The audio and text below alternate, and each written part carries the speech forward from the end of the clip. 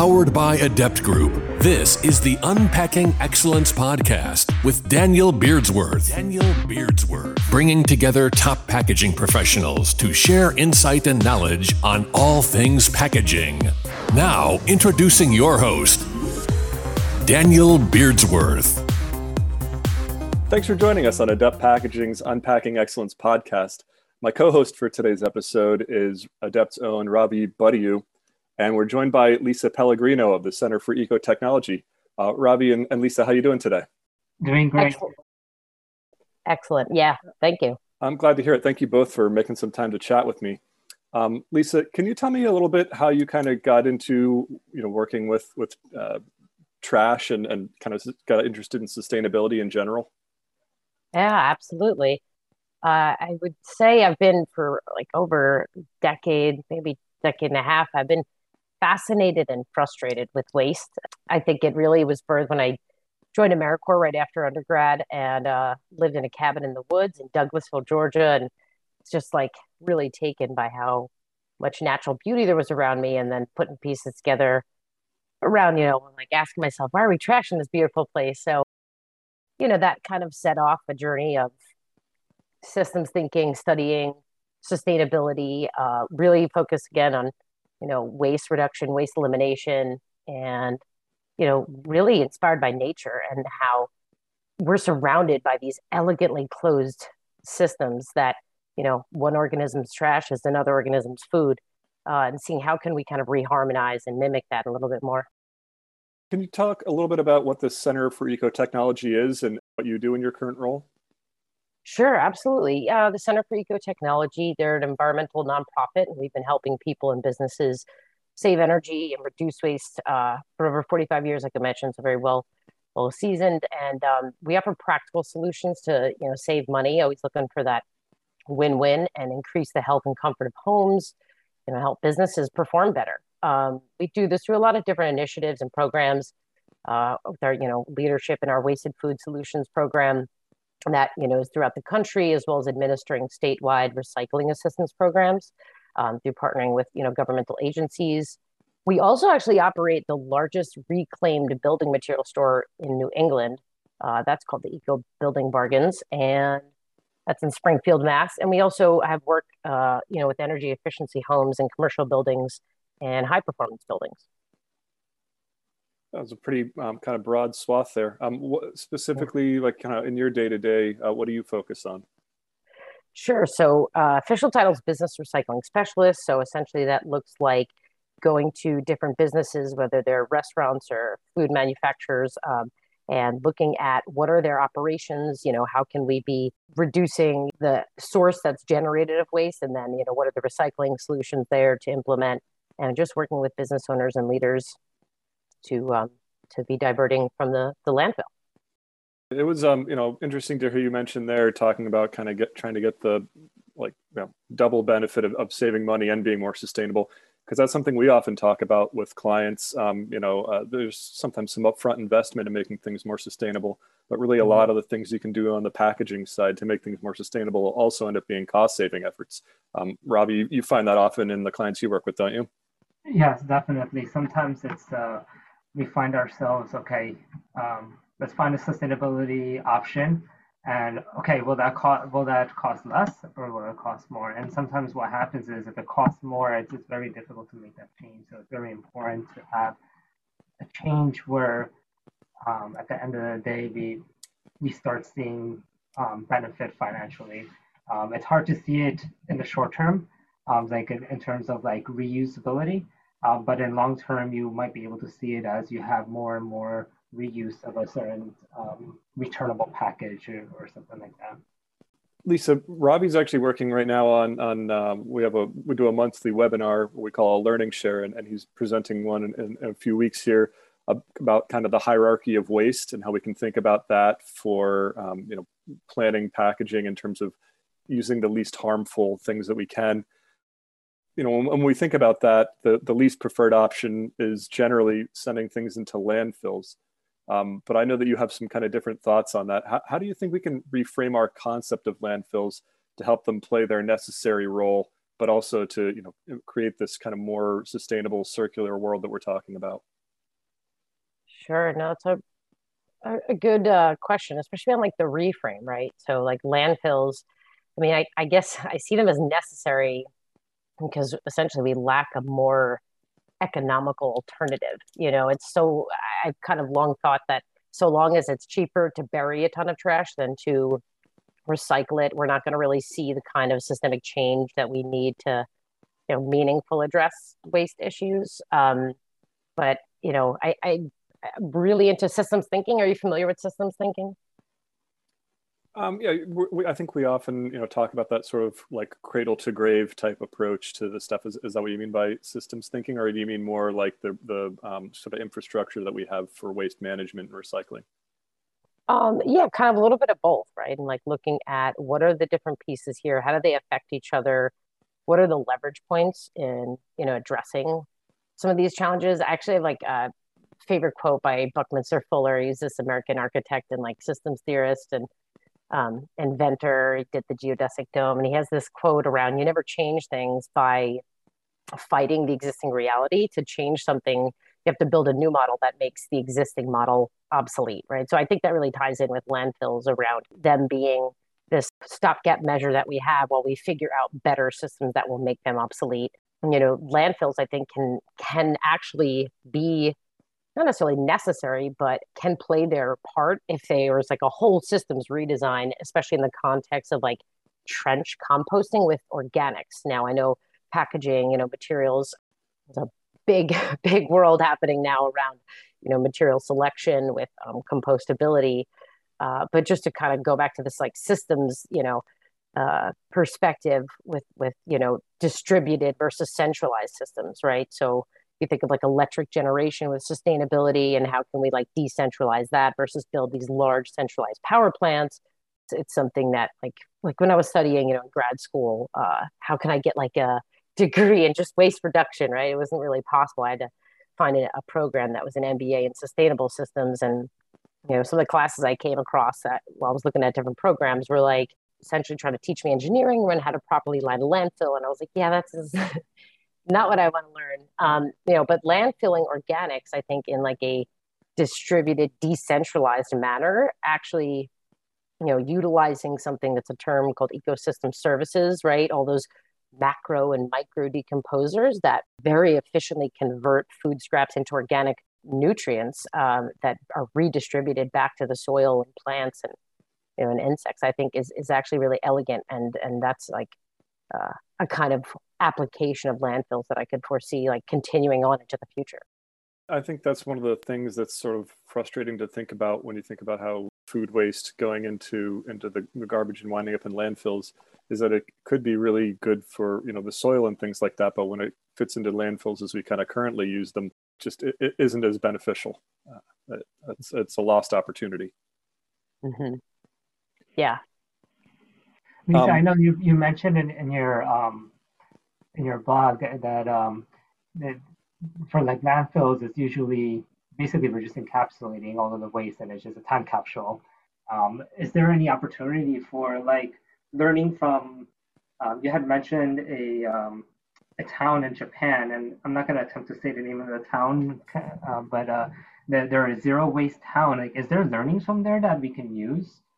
Like that maybe we need to reinvent the wheel on how landfills are structured or the way we have landfills, and have this collection, this method of collection. I know it's pretty extreme that they have 45 sub collections, but is there something that that's more efficient in a larger scale versus something that's done in just one community? Oh, Ravi, no, it's a great point. Yes, Kamikatsu, I believe is how you say the name of the town in Japan. That yes, they are a community that sorts their discards into 13 types and 45 categories of waste segregation. I think that is, I mean, if you think about like what is waste, right? It's like this, it is effectively this amalgamation of different materials that are deemed worthless. So how do you bring that value back to those materials? And it really is through source separation. And I don't know if either of you are familiar with the study of biomimicry, this methodology of like looking at how does nature do things. And, if I could take time off to go study something again, right, I'd be kind of posing that question of like, how does nature do that source separation for that then redistribution of those, what are effectively whether they're biological nutrients or technical nutrients, with different polymers and metals and such. I think we're, unlikely to have a system here and in the near future anyway, where people are kind of sorting their trash into like 13 different categories. But do you think that there's kind of anything we can learn from that in terms of like maybe just separating out the things that will compost easily and making it, sort of having two streams then for things that would go to a landfill and, things that can be easily composted? Absolutely. I totally see picking up what you're putting down and this notion that we've spent the last like 3 decades trying to implement and expand our recycling infrastructure in the US, whereas like, right, composting has just been there this whole time. And it really is, was it alive? It's kind of like the question you can use in terms of like, what is this material and what do I do with it? And if it was alive, if it came from the earth, that's where it should, return back. And I think you bring up a great point in that kind of, as much as I am hesitant to be like, yes, we can do this with like a binary system.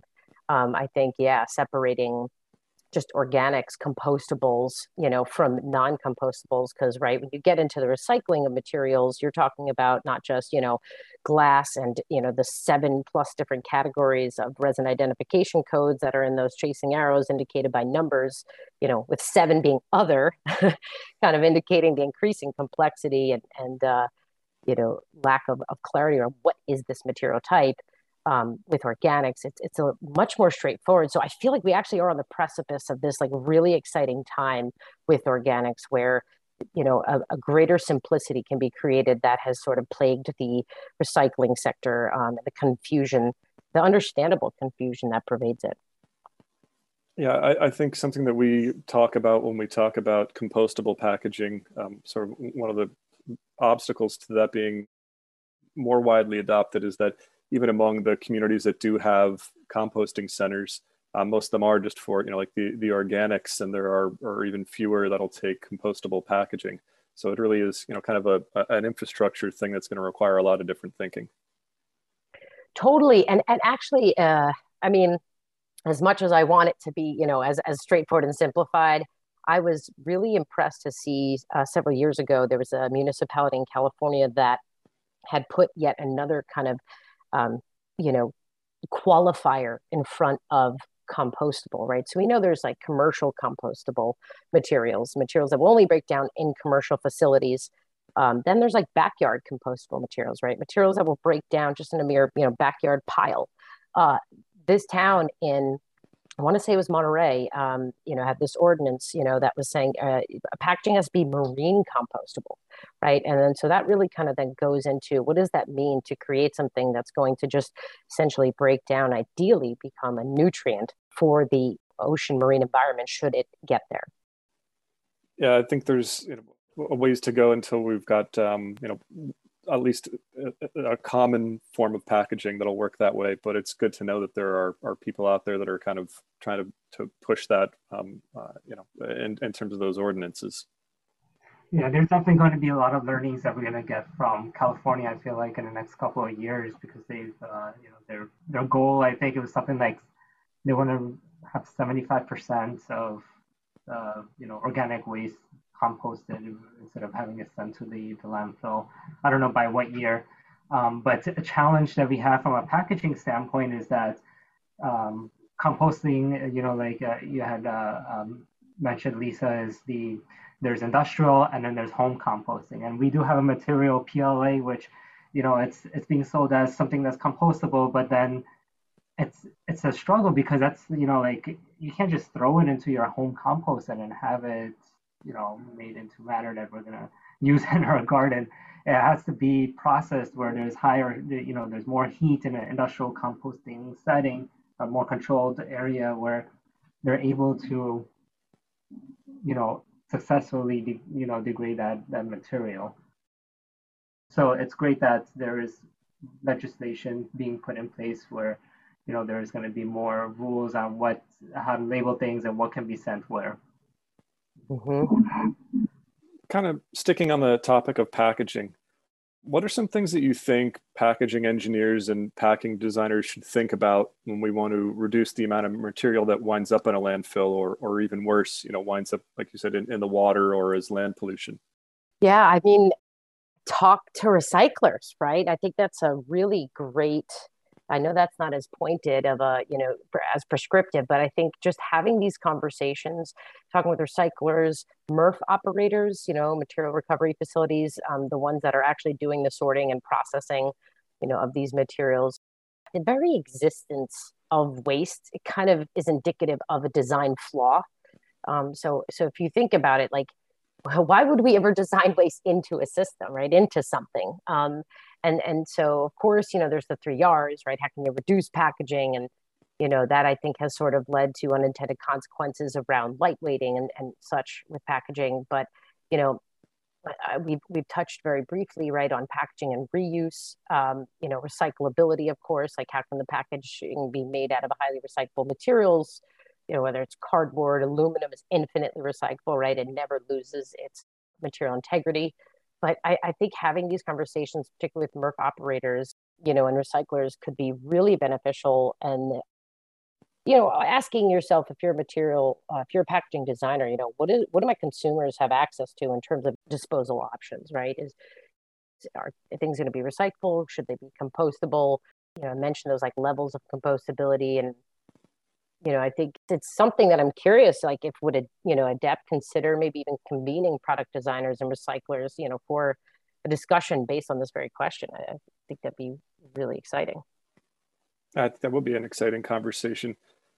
Ravi, end of life is something that you guys really often talk about when you're working directly with clients on packaging, right? Kind of thinking about sort of what's going to happen after it's done being used, whether that be by consumers or if it's something that's going to a business customer. End of life is an important consideration, right? Yeah, definitely. It does play, especially when we're doing our LCA, so life cycle analysis. It plays a huge role on what our results come out of it as. And the biggest the player is making sure that we pick materials that are utilizing existing streams that we have right now. So Lisa, when you mentioned, like having the MRFs involved in these discussions, it's very important. I agree with you, because if we can have more streams produced, where like, we can have it separated and have sent to more streams, we could, instead of having things sent to landfills, we have packages sent to these MRFs or sent to wherever it needs to go to be decomposed. And it would greatly improve our LCA values. But before that even happens, the biggest thing that I find is that consumer education is even important. I mean, we need to educate our consumer to let them know, okay, it's okay to send this into the recycling bin. I know, like right now, HDPE and PET is most widespread for recyclability, but we have labels called how to recycle labels, and it guides consumers, and they just have a new guidance that was sent out that polypropylene now is considered widely recyclable.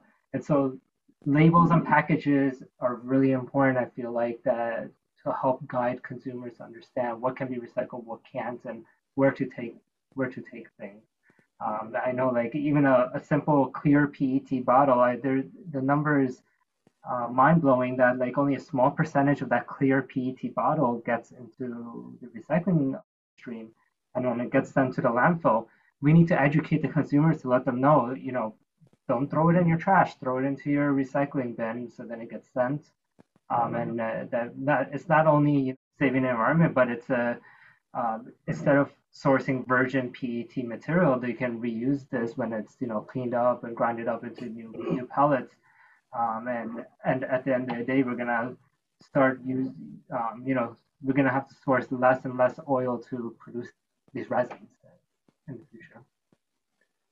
Lisa, I know you mentioned previously that you worked at TerraCycle, and then kind of reading some of the things you wrote, I know you think a lot about reverse logistics and sort of the role they play in keeping things out of a landfill.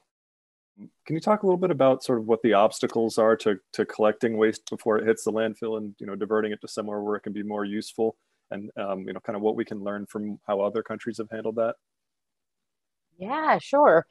reverse logistics, right? It's like, how do we get the stuff back? Collection. And I think, to answer that simply, I think time and the logistics of it, right? I mean, not to get, too out there, right? But if you think about just the physical manifestation, like how trash is like this physical manifestation of our shadow. It's right. It's like what nobody wants to look at. People want it away, that magical place away. And most of us don't want to deal with it, right? So we often take the path of least resistance, which often includes just burying or burning the majority of our trash. And I think what we discard kind of naturally falls to the bottom of everyone's priority list. So I feel like that piece kind of has to be at least acknowledged, right? In terms of why aren't we making the time for this and why aren't we figuring out the logistics? I think you got to kind of honor where we're at, and people's priority list. Are you familiar with the food waste hierarchy? I don't think I am, Ravi. Is that something that you've sort of looked at when you're working on projects? Not too much. I could use a refresher here. Yeah, it's just a really kind of very instructive, right? The same way we have the 3 R's, right? In terms of like least preferred, most preferred disposal method. The very smart folks at the EPA came up with this, I want to say a couple decades ago. And, it's essentially the first thing, of course, you want to do is source reduction, but then you want to feed hungry people, then feed hungry animals. Then we're looking at maybe anaerobic digestion or compost, and the landfill is the last. And so I do think that it's so much of the logistics is about matchmaking, and it's this ecosystem of what do people have to get rid of and connecting them with the service providers, even if it's just something from like a commercial industrial level of like pallets, wooden pallets. How can we get those wooden pallets back to, wood refurbisher, recycler of those wooden pallets? Cardboard, same thing, highly recyclable material. The market for cardboard is booming, right? Thanks to e-commerce. Bottles and cans, you see incredible, again, ecosystem of services forming, particularly in the States and the US that have bottle bills, right? So I think there's a lot to be said about when you attach a monetary value to a material. So in the case of bottle bills, whether it's a 5 cent, in some states 10 cent, I want to say Vermont has even like a 15 cent, deposit value, it incentivizes people to create these ecosystems of services of collection and processing. And so that just, I think, kind of facilitates the whole thing. It makes it so people can make time for getting these materials back into, a circular material flow. Yeah, I mean, it's like some of the numbers that I was looking up recently for work, states like Michigan, they have an 89% return rate. And Oregon is an 86% return rate for bottles and cans where there's a 10 cent deposit value. So, right. I mean, it's good to kind of kick it back and think like, what's like the last thing you brought back to a store, to get reused or recycled? And why did you do that? Yeah. So it's a different way of thinking about reverse logistics. Instead of designing a system for collection, just building in an incentive for people to take it back to where it needs to go. It's a different approach that, as you mentioned, is working really well in some places. Totally. Daniel, also, I would be remiss if I didn't bring up RVMs or reverse vending machines, because I feel like there's a lot of potential for it to actually become fun, let alone the economic incentive there, just around, Tomra is a company that makes these big, beautiful reverse vending machines where anybody can come and just bring back their bottles and cans and get that, collect that money. They're really big in Europe. I know you're kind of asking about like other countries and what they're doing. We've touched on Kamikatsu, Japan, and Brazil has this very established culture of catadores, I believe is the name, and they're not trash pickers, right? But recyclable materials pickers. And Italy is doing a lot around zero waste. They went from, I want to say, a 17% diversion rate in 2003 to a 63% diversion rate in 2021. And a lot of that is around separate collection of organics became mandatory. So there's a lot to be said around how policy can inform some of these changes. But I do often see that as like the stick, and I am personally somebody that just favors the carrot for sure. But I think both have their place to play. And in Italy, I think it's Capanori is the town that has a zero waste research center, and they are literally going through what is in the rest of this trash and how do we identify these materials that are still present in the waste stream and research kind of new zero waste design and innovation while engaging students and scientists. And I think that's a really innovative model that we could potentially be learning from here. Kind of on a lighter note, when after you shared the piece you had written on Substack with us, Ravi and I were talking, and he said it kind of made him think a lot about the movie Moana, which he's seen probably more times than he'd like to with his two little ones. But there's a part in there where they've got the coconut tree, and they're talking about how they use the different parts of it for different purposes, so they're not wasting any materials. Can you think of any other kind of real world examples of those sort of zero waste systems that have inspired you? I love that. I have not seen Moana. I'm gonna have to check it out, even if just for this coconut scene. Oh yeah, I mean, I liked it. Like, who is like the OG of zero waste packaging, right? Like, I'm like, I want you both to guess. I'll give you a hint. Like, it's a dessert. You probably had it recently this summer. Like a watermelon? I mean, fruit is a classic example, right? But like, I mean, right? Think about, you want a cool summertime treat. You go get that, go to the ice cream shop, and you can get your bowl and your plastic spoon, but you could also get it in a cone, and then you get to eat the cone, right? So like, I love the potential of edible packaging. Now, granted, that's not going to be across the board applicable, but I get inspired by other kind of existing zero waste systems. They're like right under our nose, and they're not even often marketed as such, but like kegs for beer, right? That's a zero waste system that just by the very, design is not producing really any, aside from the, carbon used to move it around, any material, negative output. There's of course like bulk sections at grocery stores, but, I think a lot to be said too about growing your own food, right? Not everybody can do that, but when you grow something, you get to eat it right then and there, and it's the freshest. I've seen some neat stuff too with like collapsible and nesting containers and crates that farmers, they've been using for centuries now, and like you brought up, nature's packaging with like watermelons, bananas, corn, avocados, and it's interesting to think what might packaging designers learn from those systems. Yeah, and I think what you mentioned about ice cream cones, I wasn't even thinking sort of a cone as packaging, but it really is. I guess that's something that's probably more applicable for food service than food retail. But that is something that's kind of interesting to think about. Maybe what other things we could have where you can eat whatever they're served on. Yeah, and like the cone is like modern day packaging that is zero waste. But I know like in the past, like if you go to some countries, I know like in India, there's some temples that you go to and they serve you food on plates made out of leaves. And it's amazing because you eat your food, when after you're done finishing the food, that there's no garbage really, because those leaves go back and they serve as compost, and then they bring nutrients back into the ground, and then new trees and new plants grow, and you're back to getting new trees that give you leaves to make new plates. And I think that's something great that we can think about too, that we should think outside of the box, think outside of what our norm is, and see how we can bring back to zero waste designs. Kind of while we're on the topic of food waste, I think the most common way that we typically think of packaging playing a role in that is just the ways that it can extend shelf life. Are there some other ways that kind of packaging teams at food manufacturers or distributors should think about their work as it relates to reducing food waste? Interesting question, Daniel. Ravi, I just want to say how much I really appreciate you sharing that story. It's and you encouraging to think outside the box. I mean, your question, Daniel, makes me just think like we don't have it figured out. We are all bozos on the bus. And I find that actually in some ways kind of refreshing as this kind of great equalizer. And that's why I think it's so important to be having these conversations, right? Like none of us is as smart as all of us. And the faster those that are studying, sustainability and its applications can connect, the farther we'll go. I think about like the scene from Willy Wonka of like pure imagination. Have either of you seen that movie in the chocolate room, like the original with Gene Wilder? And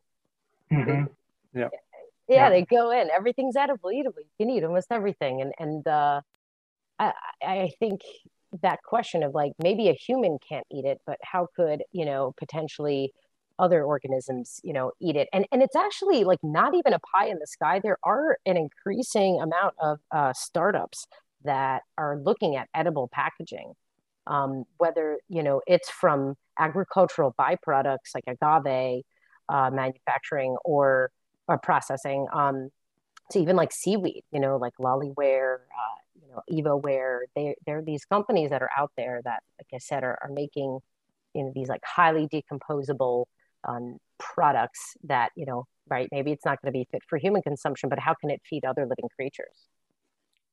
Yeah, we on a previous episode, I spoke to a gentleman named Bob Hawkinson from Recede Bioplastics, and what he was talking about, what they were doing, it's really interesting, is they work largely in the agricultural field, making a bioplastic that they could use to make bags for fertilizers. That when farmers go to use them, they can just cut the bag open and kind of put it down, and it'll just naturally degrade into the soil as things are growing in it.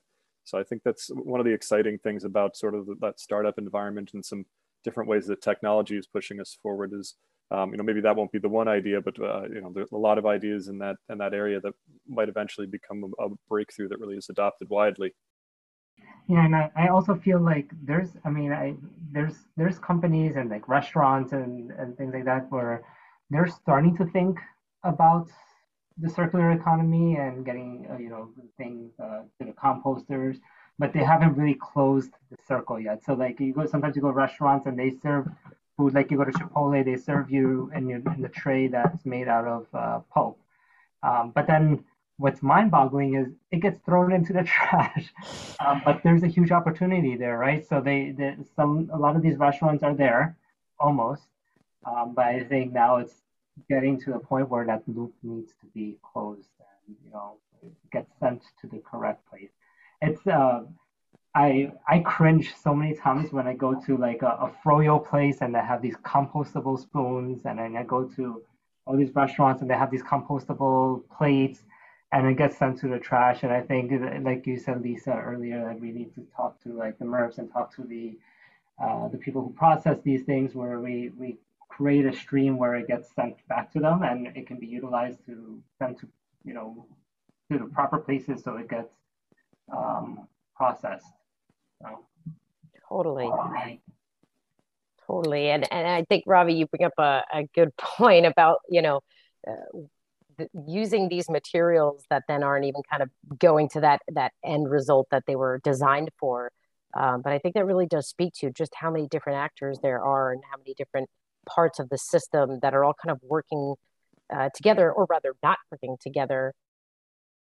Just even hearing you say that story too, Daniel, about the bags, the bioplastic bags, for farmers, and thinking about how we even got into sort of this mess in the first place. Like I really am not a fan of those that like demonize plastic.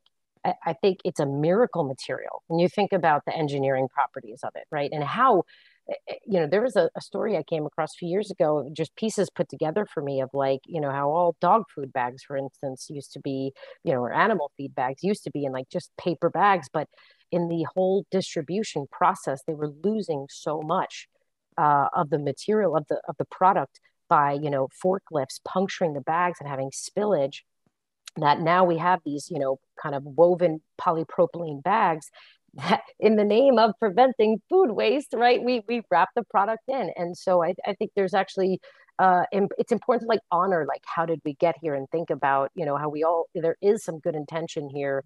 And then, but really asking, kind of like thinking about how long is this going to be in use, right? Like, I mean, the innovations that have taken place around the medical industry, transportation, right? There's just no arguing how much it's benefited, humanity as a whole. But those are like durable uses, and I think the single use case is where it gets very problematic. And so it is just thinking about, okay, now that we have all these pieces that we've learned through trying to optimize supply chains, just thinking about how do we connect those conversations around the product designers and those MRF operators and the composters, right? Because the composters are also struggling now to figure out what they do with these different, bioplastics that maybe, have PFAS in them or other problematic materials, or, it wasn't clear that this wasn't a compostable material, but it went into, the compost. And so, we're just all trying to figure it out together. I think that might be kind of a good note for us to wrap up on, Lisa. But before we go, I know you mentioned about the different ways that the Center for Eco-Technology is sort of helping businesses improve their environmental footprint. If people are interested in getting in touch with you guys and working with you, what's the best way for them to reach out? Yeah, absolutely. centerforecotechnology.org is a central website. I'm on LinkedIn. I love using LinkedIn, to connect with others, just like we did around, hey, we're both, sustainability professionals trying to figure this out. Let's connect, let's talk, and let's share information so that we can advance and go farther together faster. Well, that's a great place to wrap up. Thank you again for joining us today. And Robbie, thanks for being my wingman here today. You obviously have a little more hands-on experience working with this stuff, so always valuable to have your perspective. It was a lot of fun. I enjoyed it too. Yeah, thanks so much. Appreciate it. Thank you for listening to Unpacking Excellence with Daniel Beardsworth.